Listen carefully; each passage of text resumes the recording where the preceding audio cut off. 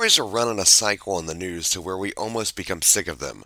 Crimes and mysteries oftentimes end up never getting answered. Did the family get justice for their loved one? Was the accused even guilty? Welcome to the Aftermath, where we try to answer some of the mysteries we forgot about due to life smacking us in the face with more happenings. Forgotten Story. D.B. Cooper. Wednesday, November 24th, 1971, Thanksgiving Eve Day. A passenger who stated his name was Dan Cooper boarded Northwest Orient Airlines with a ticket bought with cash, purchasing a one-way ticket to Seattle, Washington. He was described as a man in his mid-40s, wearing a business suit, a black rain overcoat, brown shoes, white shirt, and a black tie. He carried with him a suitcase and a brown paper bag. During the flight, Cooper handed the flight attendant, Florence Schaffner, a note, and she put it in her pocket, where Cooper then said, "Miss, you'd better look at that note. I have a bomb." He then indicated he had a bomb in his briefcase and wanted her to sit down with him. The flight attendant sat down, and Cooper showed her a mass of wires and red-colored sticks. Cooper told her to take his demands to the pilot. He wanted 4 parachutes and $200,000 in $20 bills.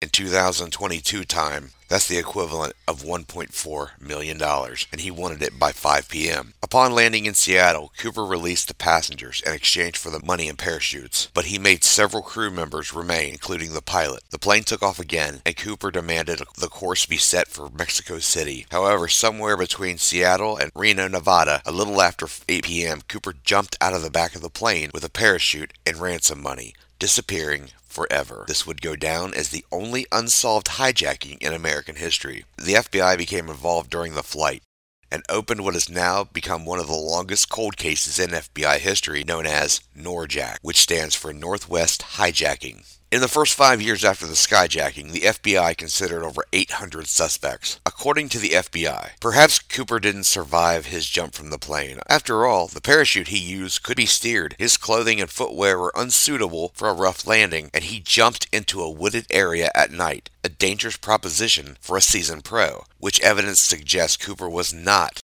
Due to miscommunication between news outlets, Dan Cooper becomes D.B. Cooper.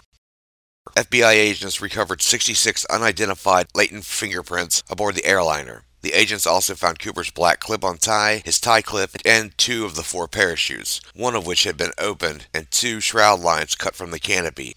Authorities interviewed eyewitnesses in Portland, Seattle, and Reno. A series of composite sketches were developed. December 1971, U.S. Attorney John N. Mitchell releases the serial numbers of the $20 bills that made up Cooper's ransom. Initially, no bills are recovered, fueling the theory that Cooper perished in his jump, but the publicity surrounding the event may have just driven D.B. Cooper further underground. 1978, Northwest sells the plane used in the Cooper skyjacking to Piedmont Airlines in North Carolina. A hunter in Washington finds a placard verified to be from the aft stairs of Cooper's 727. February 1980, an 8-year-old boy named Brian Ingram finds $5,800 in decomposing $20 bills by the edge of the Columbia River near Vancouver, Washington. The FBI matches the serial numbers on the bills, and they are Cooper's ransom. It's the only Cooper money to ever be recovered. The great majority of ransom still remains uncovered, according to the FBI. 1986, NORJAC, The Investigation of D.B. Cooper, is published. November 24, 1996, the Boeing 727 aircraft used in the Cooper hijacking is scrapped in a Memphis junkyard. Suspects. July 24, 2000, CBS News reported that a Florida widow, Jo Weber, claimed her husband confessed to the crime shortly before dying in 1995. A U.S. News and World Report article states that Dwayne L. Weber confessed about being D.B. Cooper on his deathbed. Weber's wife recalls compelling circumstantial evidence about him, but the FBI dismisses him as a suspect after analyzing fingerprints and DNA. 2007, Kenneth Christensen. Responding to an article in New York Magazine that made the case that former Northwest flight attendant Kenneth Christensen was Cooper, the FBI reported he didn't match the physical descriptions and was a skilled paratrooper. By that time, the Bureau had determined the person behind the skyjacking was not an expert paratrooper. Hospitalized in Florida with kidney disease, Dwayne Weber motioned to his wife to come closer. After 17 years of marriage, there was something she needed to know. He says, "Come here, come closer." He wanted me about 2 feet from his face, Jo Weber recalls. He says, "I have a secret to tell you." I said, "What?" He replied, I'm Dan Cooper. Robert W. Rackstraw. A pilot and Vietnam veteran, Rackstraw was among the potential suspects cleared by the FBI in the 1980s. He was called to the Bureau's attention by two investigators in California who noticed a resemblance between Rackstraw and drawings of the Cooper suspect while they were investigating Rackstraw for another crime. A 2016 book by Thomas J. Colbert, a California researcher and movie producer, makes the case that Rackstraw was a hijacker. Rick Sherwood, a northern Indiana veteran who helped Colbert researched the case, says he found coded messages in letters allegedly written by the hijacker and sent to several newspapers after the crime. Sherwood says those hidden messages all point to Rackstraw, including one that includes Rackstraw's name and former military rank. Over the years, Rackstraw has denied the allegations, but also remained cagey. In an interview with the Indianapolis Star, Rackstraw refused to deny the claims by Sherwood and Colbert that he is D.B. Cooper.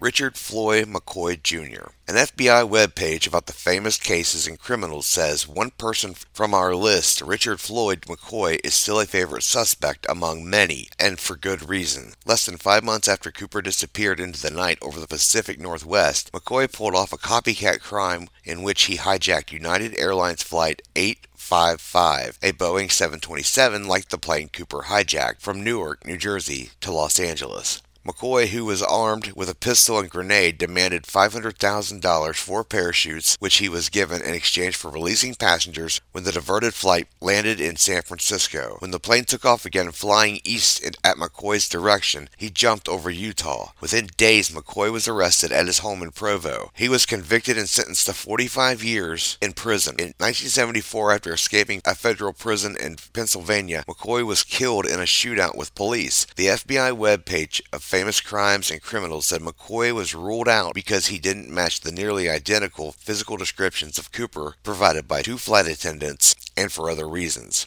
In 2011, the Seattle Times reported the FBI was investigating a promising lead in the Cooper case and confirmed that Marla Cooper, who lived in Oklahoma City, had provided information.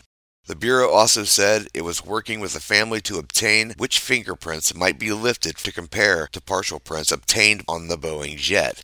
Lynn Doyle Cooper, who also died in 1909, was the uncle of Marla Cooper. She also shared her claims in a televised interview the Seattle Times reported. Marla Cooper, 48, citing memories from when she was 8 years old, first told ABC News that she recalled her uncles planning something suspicious just before Thanksgiving on 1971 at her grandmother's house in Sisters, Oregon. The two used walkie-talkies and left suddenly to go turkey hunting, she said. On Thanksgiving morning, Lynn Doyle Cooper, known to the family as LD, returned home bloody and bruised, claiming he had been involved in a car accident. Marla Cooper told ABC News. Marla Cooper, who lived in Spokane at the time, said she overheard LD Cooper say, "We did it. Our money problems are over. We hijacked an airplane." William Pratt Gossett. In 2008, ABC News reported that Spokane, Washington lawyer and Cooper researcher Galen Cook said college professor William Wolfgang Gossett once showed his sons a key to a Vancouver, British Columbia safety deposit box, which he claimed contained the missing ransom money. A veteran with parachute training,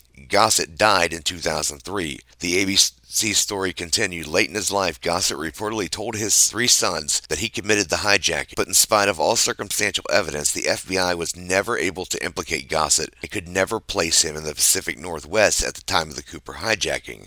There is not one link to the D.B. Cooper case other than statements made to someone, FBI Special Agent Larry Carr told ABC News. In 2015, Detroit Free Press published an article about a possible Cooper suspect and noted that John List, a World War II and Korean War veteran in 1971, murdered his wife, 3 teenage children, and an 85-year-old mother 15 days before the Cooper hijacking, was a suspect in the Cooper case. After the murders, List happened to withdraw $200,000 from his mother's bank account and disappeared. He was captured in 1989 after living with a false identity for 17 years. List would admit to killing his family, but told authorities he had no involvement in the Cooper hijacking. Ralph Himmelsbach, a retired FBI agent who initially investigated the Cooper hijacking, believes Cooper died, but added that John List warranted investigating because both were about the same height and weight and wore glasses. John List died in prison in 2008. Since no direct evidence implicates him, the FBI is no longer considering John List as a Cooper suspect.